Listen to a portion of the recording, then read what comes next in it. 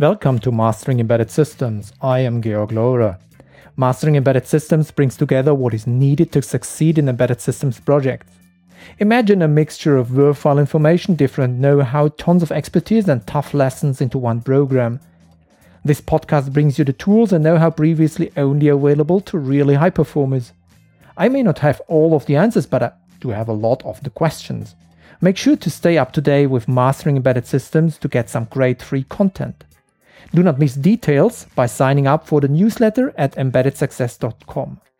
And if you like what you hear at the episode, come hang out with me on the show notes, where we can get really in depth on somebody's topics. This episode is about the Internet of Things. I have joined the IoT Tech Day in Frankfurt beginning of July. We are talking about the chances the IoT offers and about potential problems and challenges we might get into contact with.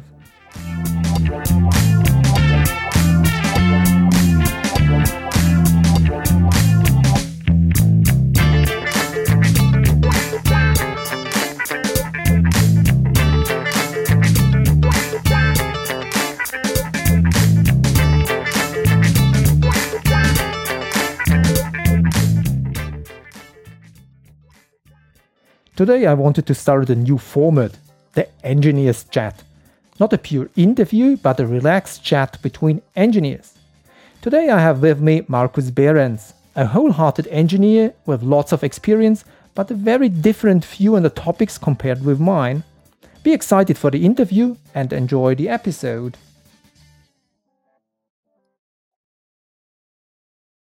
Markus Behrens is from SAP. SAP is a big German company and is producing or manufacturing business software. We become acquainted at the IoT Tech Day in Frankfurt, beginning of July. Markus is responsible for searching and identifying product opportunities within IoT. His official role is Product Design Director within Product and Innovation.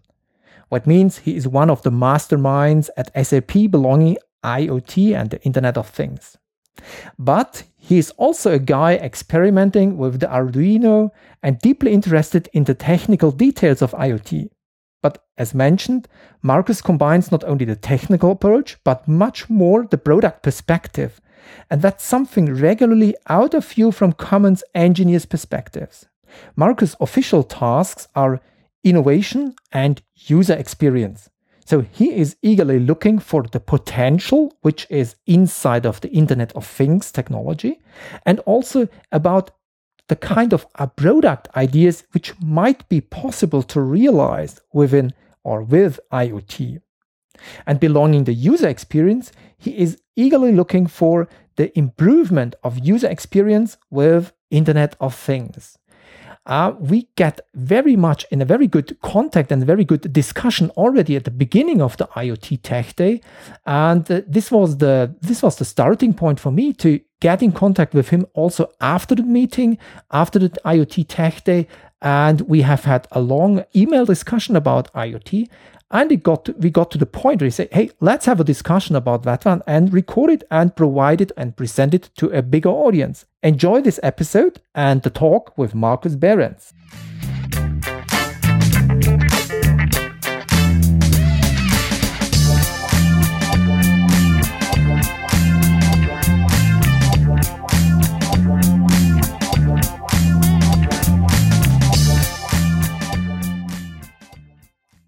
Hi, Markus. Thank you for joining us at the Mastering Embedded Systems podcast. Hello. I'm interested in your opinion about the IoT, the Internet of Things, the IoT Tech Day we both have joined together in Frankfurt, and the chances and potential problems we can point out with the IoT. If we look at the IoT in a more general perspective, there is since decades, where is the work on sensor networks ongoing? And this kind of IoT is more or less the logical progression of sensor networks. And but sensor networks as a term has been replaced by network of things and finally as with Internet of Things. So what is from your perspective the Internet of Things? Yeah, I think there's a lot of people out there that take the term very broadly. We saw Mr. Ashton, who was one of the inventors of RFID in the Tech Day, IoT Tech Day in Frankfurt. And it was impressive to see his vision of the Internet of Things, of being like a nervous system of the world emerging. So today, every organ in the world is disconnected, and the idea is to connect all of it together. Instead of via humans, via networks and via intelligence and via automation. I think that's quite a lofty goal. I wonder how we can get there. What's my opinion on what IoT is? I'm working with SAP on applications in the space, and I understand, yes, there have been sensors in machines for a long time, but mostly to control the functioning of the machine itself. And then also not necessarily to look at the functioning of the machine over time and in relation to other machines. And I think Internet of Things is trying to create connectivity between different machines and also processes of different domains, business processes with machines with people, and secondly, to also look at it as a huge amount of data that is generated out of all of this interaction and all of these sensor readings, and then looking at what can I do with this data? How can I leverage information not just from one machine, but from multiple different machines and processes that interact with each other? And how can I learn something about how this works? How can I make it more efficient? How can I track things much more precisely? And create both efficiencies and new products and services from it. Mm-hmm. Yeah, okay, that's amazing. It sounds more or less like a kind of change of the paradigm, as Kevin mentioned, the Kevin Ashton who mentioned this, or who has introduced this term of Internet of Things, mentioned one time, if I quote that here correctly, it's we need to empower computers with their own means of gathering information so they can see, hear and smell the world for themselves without the limitations of human-entered data. So it's something really completely different as we observed until now. Yes. Mm-hmm. I have to say I'm still learning about this area. So far, I have been working for about almost 30 years on building business applications, supporting business processes. And just recently, I did a course with the school of my daughter, where I worked with students on putting sensors everywhere into the school and starting to measure stuff. And one thing that was quite apparent is it's not so easy to take some sensor readings and make sense of them right away. You have to do a lot of work to have a meaningful interpretation of the sensors for something useful. And then you have to set things up efficiently to make this work. So this is at the very small scale of just putting like sensors in SAP's office buildings to measure how many people are in a room, up to a Heidelberger print machine, which has more than 100,000 parts and certainly a lot of subsystems, and an industrial PC inside with thousands of sensors. There's, of course, a big spectrum between those things, but I'm trying to embrace this personally, and we SAP as a company are trying to find our place in this, and are looking especially to innovate together with our customers. Mm-hmm. For the audience, it might be interesting here. It's not only about these big players like Heidelberger print machines here, but Markus is also an inventor at that point for a small gadget tool here. It's for illuminating his house or the valley he's staying there using an Arduino. What about that, Markus? Yes, so the last hardware project I did was 30 years ago when I put a DA converter, in an AD converter, analog to digital, on a printer port to do music sampling, which at the time was 8 bits and was not very good quality. The Centronics port, but it worked. Yeah, it worked. But this was my last hardware project for 30 years, and then I learned more about prototyping while building software, but also prototyping when doing physical prototypes. We use a method called design thinking, where we build all sorts of contraptions to emulate as if we would have a solution. Now, if you add electronics to that, that's even greater. So I started to play with Arduino January 2014. And the first project was basically to get light from the other side of the valley, where on Sundays in the winter, we would be doing hiking because it's sunny there, and where our living room is, it's dark in the winter because the Königstuhl is putting his shade onto our house. And so I took a mirror with me, put it there, held it there, and there was light in the living room for a few seconds, but then the sun moved on. So I built something with 2 stepper engines and an Arduino Mega, a clock that's a rather precise clock, an algorithm that calculates where the sun is at any given time and day at any given position on the Earth. There's a few examples of those algorithms.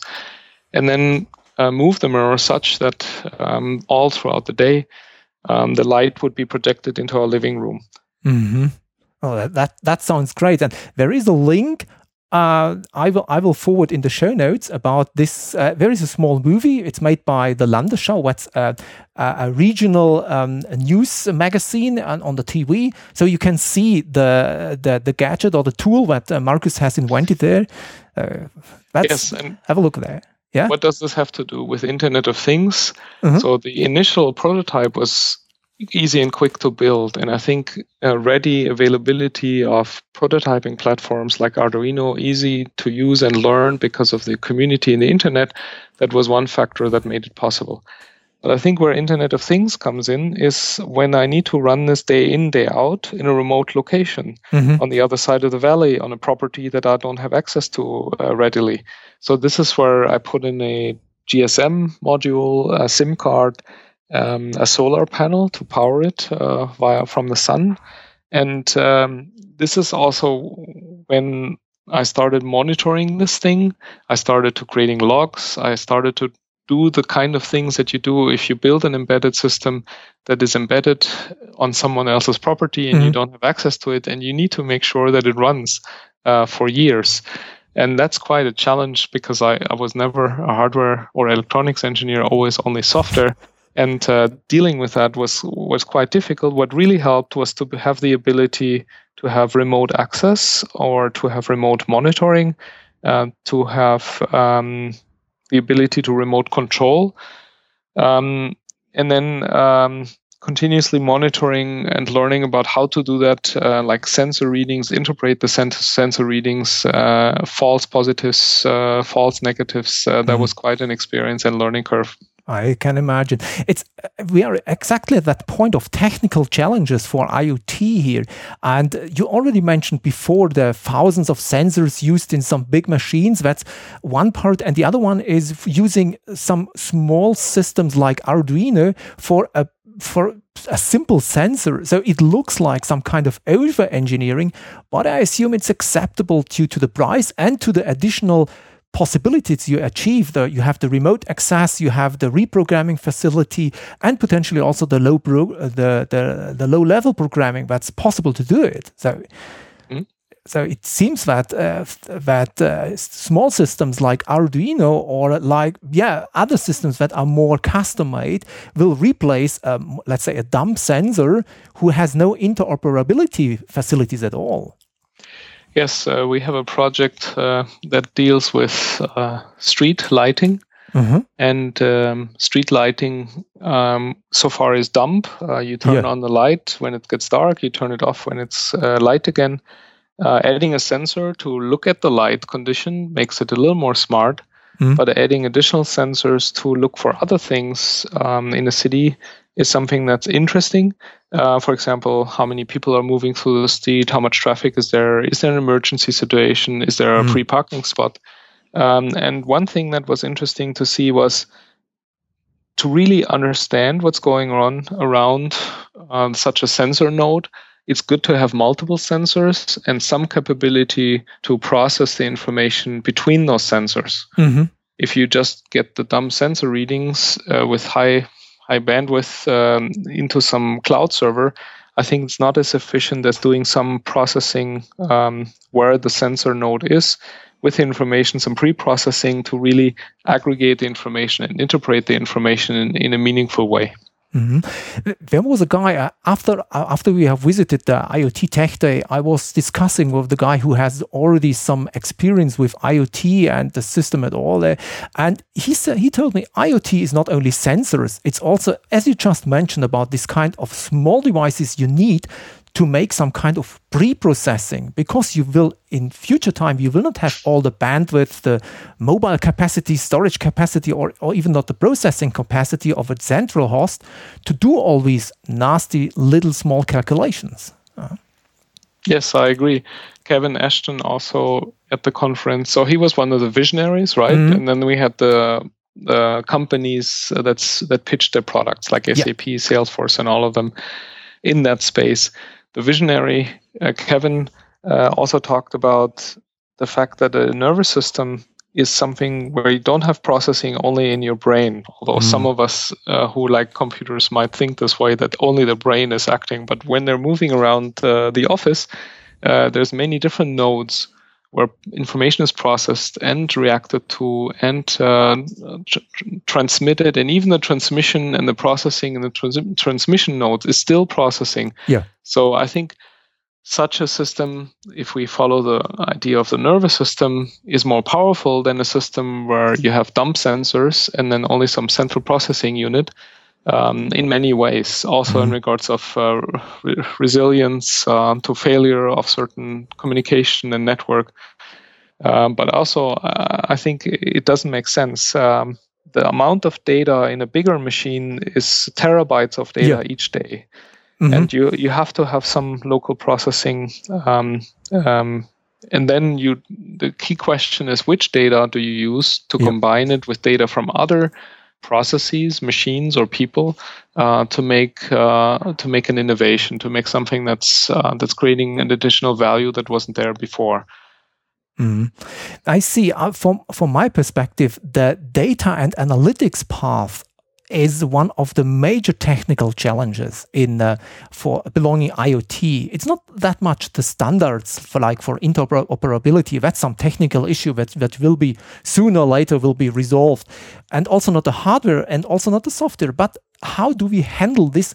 As you mentioned, this gazillion of data, terabytes, which will come out of the networks towards the host system. That will be simply not possible. Not because of the bandwidth, but simply because of the handling possibility. And this is something that must be covered not only by the visionaries, but also by the providers of such kind of systems. And that leads us to the exhibitors at this IoT Tech Day. As I already mentioned here, we have had Wind River, Intel, SAP, Salesforce, Microsoft, and Accenture. And I have my very particular opinion about this Tech Day, but I'm very interested in your experiences about this special exhibition we have visited. One thing I observed was very often in the software world, companies are showing stacks. A stack is something that runs on one machine.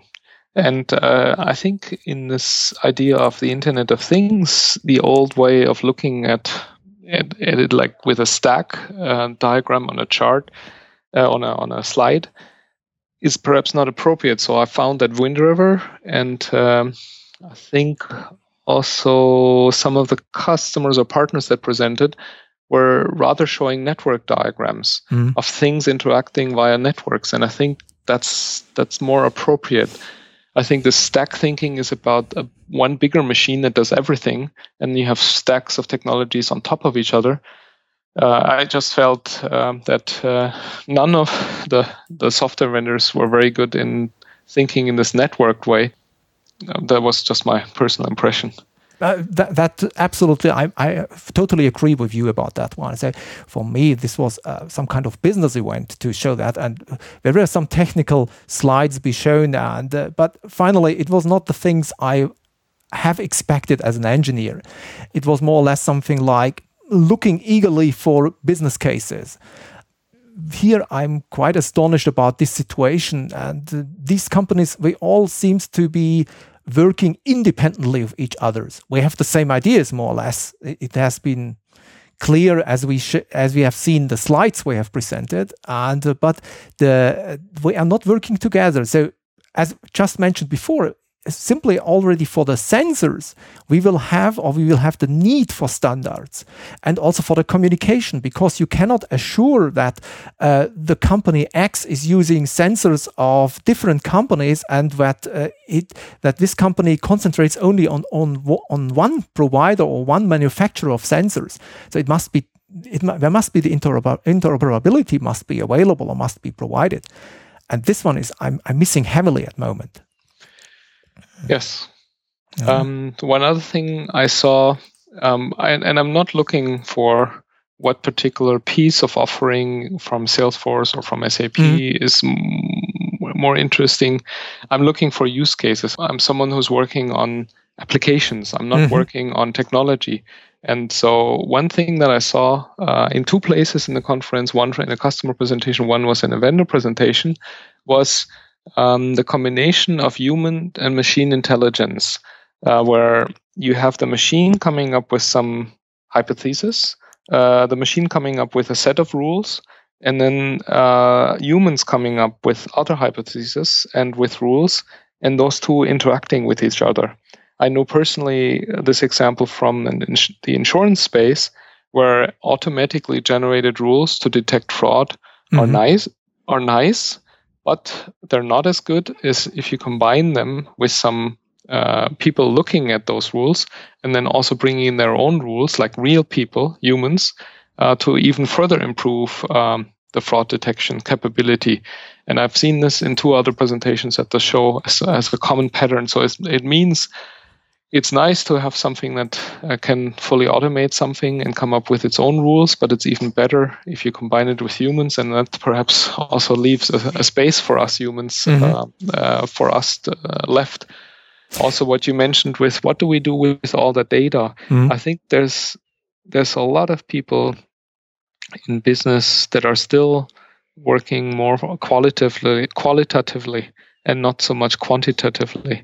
And I think there will be much more quantitative work, KPI-driven work, and there will be a lot of education necessary to make people aware of how do you count stuff, how do you add things up, how do you measure things, what do you do with those measures, how do you continuously tune things.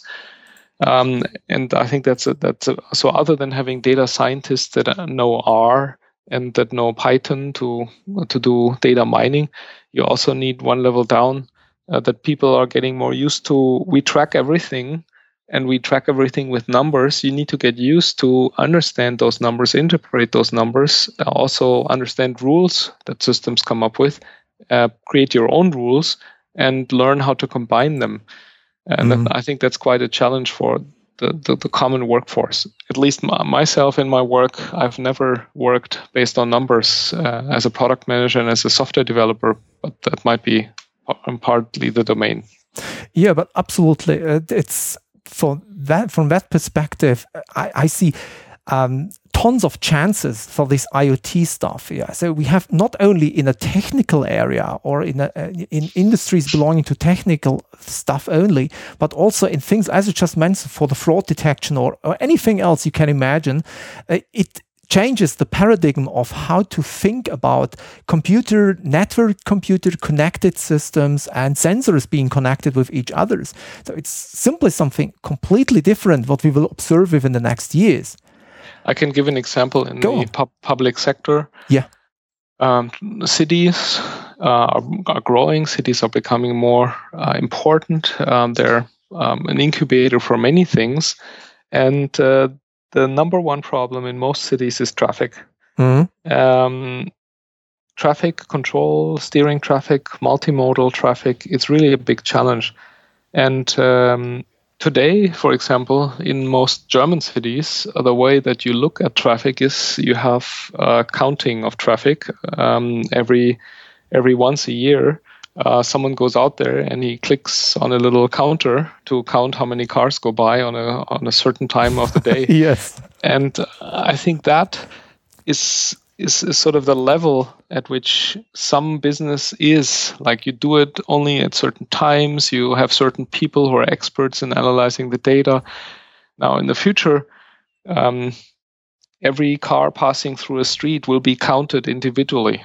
The car, of course, counts himself, and like Google tracks him and whatever, but also all the sensors around will make it possible to track everything in very minute detail. And then you can look at managing traffic very differently, collaboratively, working like Waze, like the Waze tool bought by Google, with the people who participate in the system in a collaborative way. Facilitated by all this data. And I think that's a huge shift from you do once a year some counting of cars to you do it all the time, and then you continuously improve it. Even like if you put up, if there's a construction in your city and there's one street that's obstructed, you actually have a system of how to react to that. That's not just one detour, but it's actually dynamic. You do a detour that really works, and you check that the detour works. And then if the construction site is down, you check that traffic goes back to normal. And if not, you look for actions on how to get it back to normal, to use the streets to the maximum capacity, or the different modes of transportation to maximum capacity. That sounds really great, especially if we look at the benefits of that one. But if I want to put my finger into the wound here, it's a little bit also, it has some additional challenges, or challenges which are raised by such kind of opportunity. And I have two major challenges or parts of challenges in mind. One is the legal challenge. So what about this data? We have privacy, we have security, we have integrity and consistency concerns. We have, there was just now with Windows 10, there was this end-user license agreement where there was some misunderstanding inside that the data on your hard drive is directly investigated and captured by Microsoft themselves. So we have to provide or forward that to law enforcement in United States. So there might be national laws with different privacy protections. And what do you think about this kind of legal challenge if we consider the opportunities on the other side? How do we manage that? Yes, this will be a big shift. It will take some time for regulation to take its course. And SAP has been providing business systems, for example, for financials in companies. And we have succeeded in creating processes that work for the company and that also comply to regulations, that comply to how do you report revenue, and to have transparency, and to have at the same time also control for the company over its financials. And I think it's an example of where first, in some cases, there was first coding from SAP, and secondly, there was regulation that was saying, the way that SAP does it, let's make this a regulation. Okay. But of course, in the financial area of a company, things are moving a little slower, and it's very conservative. And then, so we did a session with some engineers and designers here at SAP, where some people were very concerned about the sensors and all the data that's collected and privacy. And we had a one-day workshop, and at the end of the workshop, some of the people from SAP that were very concerned, should we go down this road? Is this something that's manageable? Felt, based on what we had in the past, that we can also broker the interest of those companies and also of individuals in the area of Internet of Things, that we can find ways of establishing processes on how information is shared, which data is used by whom. I actually find that the notion that who owns the data is coming from this notion that data is something that can be owned. And that I think the key question is rather who has which rights to make use of the data at which level. Yeah. For example, people are very readily free and available, and they're happy to do it, to give their personal health tracker information and a heart rate monitor to someone who does medical studies for cancer research or for some good cause, right? And then at the same time, if it's for military research, then an individual person might say, no, I don't want to give them my data. Right. I know cases where there's a manufacturer of a big it's like a big conveyor in a harbor, and this conveyor transports goods. So this conveyor has inside engines, it has gears inside, and even the gears in some cases have sensors. The engine has sensors. Now the people who care about the data that's generated in this big conveyor are the manufacturer, the component manufacturer of the engine and of the gear, the insurer, the operator, the harbor facility who needs to track operations in the harbor. So I just listed 5 groups that are interested in the data. Today, I've seen contracts where, for example, the operator gets everything and the manufacturers get nothing, and also the owner and the insurance company also gets nothing. And I think this is something where the interest between the different groups who want the data in the B2B space even is not dealt with in a good way. I think, so my overall opinion, just to sum it up, is we need to find ways how to broker how data what usage rights exist for which people on data that is shared. And then secondly, there will be regulation that will augment this and support this, that will sort of enforce that something is unlawful or something is lawful.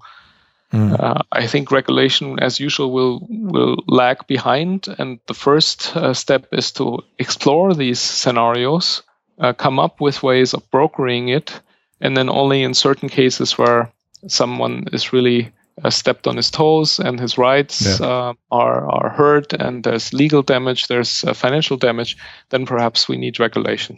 That's already a great final statement, Markus. I have 2 major impressions out of our interview here. So the first one is I'm really happy that SAP or that some big players are really not only thinking about this kind of course, we are thinking about business opportunities, but there are also, as you just mentioned with this workshop about privacy and all that stuff. So this is something I said, yeah, these guys take care. So that's the first thing.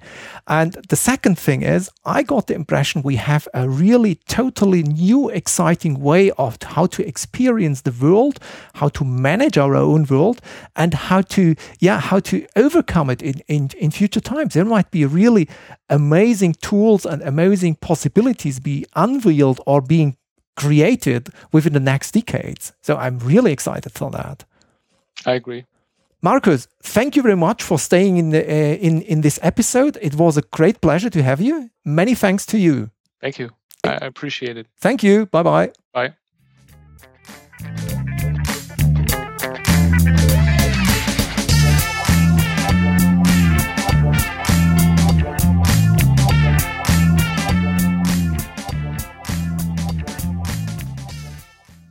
This was the Engineers Talk with Markus Behrens.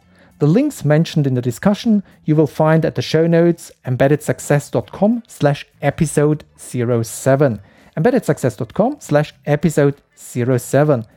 Now I'd love to hear from you. What's your experience with Internet of Things? Do you have already experience with it? Where do you have seen it? Do you have already come into contact with IoT, either directly by your work or perhaps also in your private area where you might get into contact with the details and the gadgets of IoT? Or do you see chances or risks or challenges we have mentioned? For sure you do. Do not hesitate and comment on the show notes at embeddedsuccess.com/episode 07. We would love to hear from you. Also send me your feedback for future episodes of the Mastering Embedded Systems podcast. You can ask questions, send me suggestions about things you'd like me to cover in Mastering Embedded Systems. Just give me an email, feedback@embeddedsuccess.com, or a Twitter message. Or give me a phone call on +49 7735 63 69 578. All details available on embeddedsuccess.com. If you enjoyed this episode, then please spend me a rating at iTunes or Stitcher to raise this podcast in popularity, or forward this podcast to your buddies. They might have looked for this kind of information for already a long time. That's it for the Mastering Embedded Systems podcast for today. I am Georg Lohrer. Thank you so much for joining my podcast. Please remember this podcast is about managing your embedded projects. I'm back next time with another great episode of the Mastering Embedded Systems podcast. Thank you for joining me.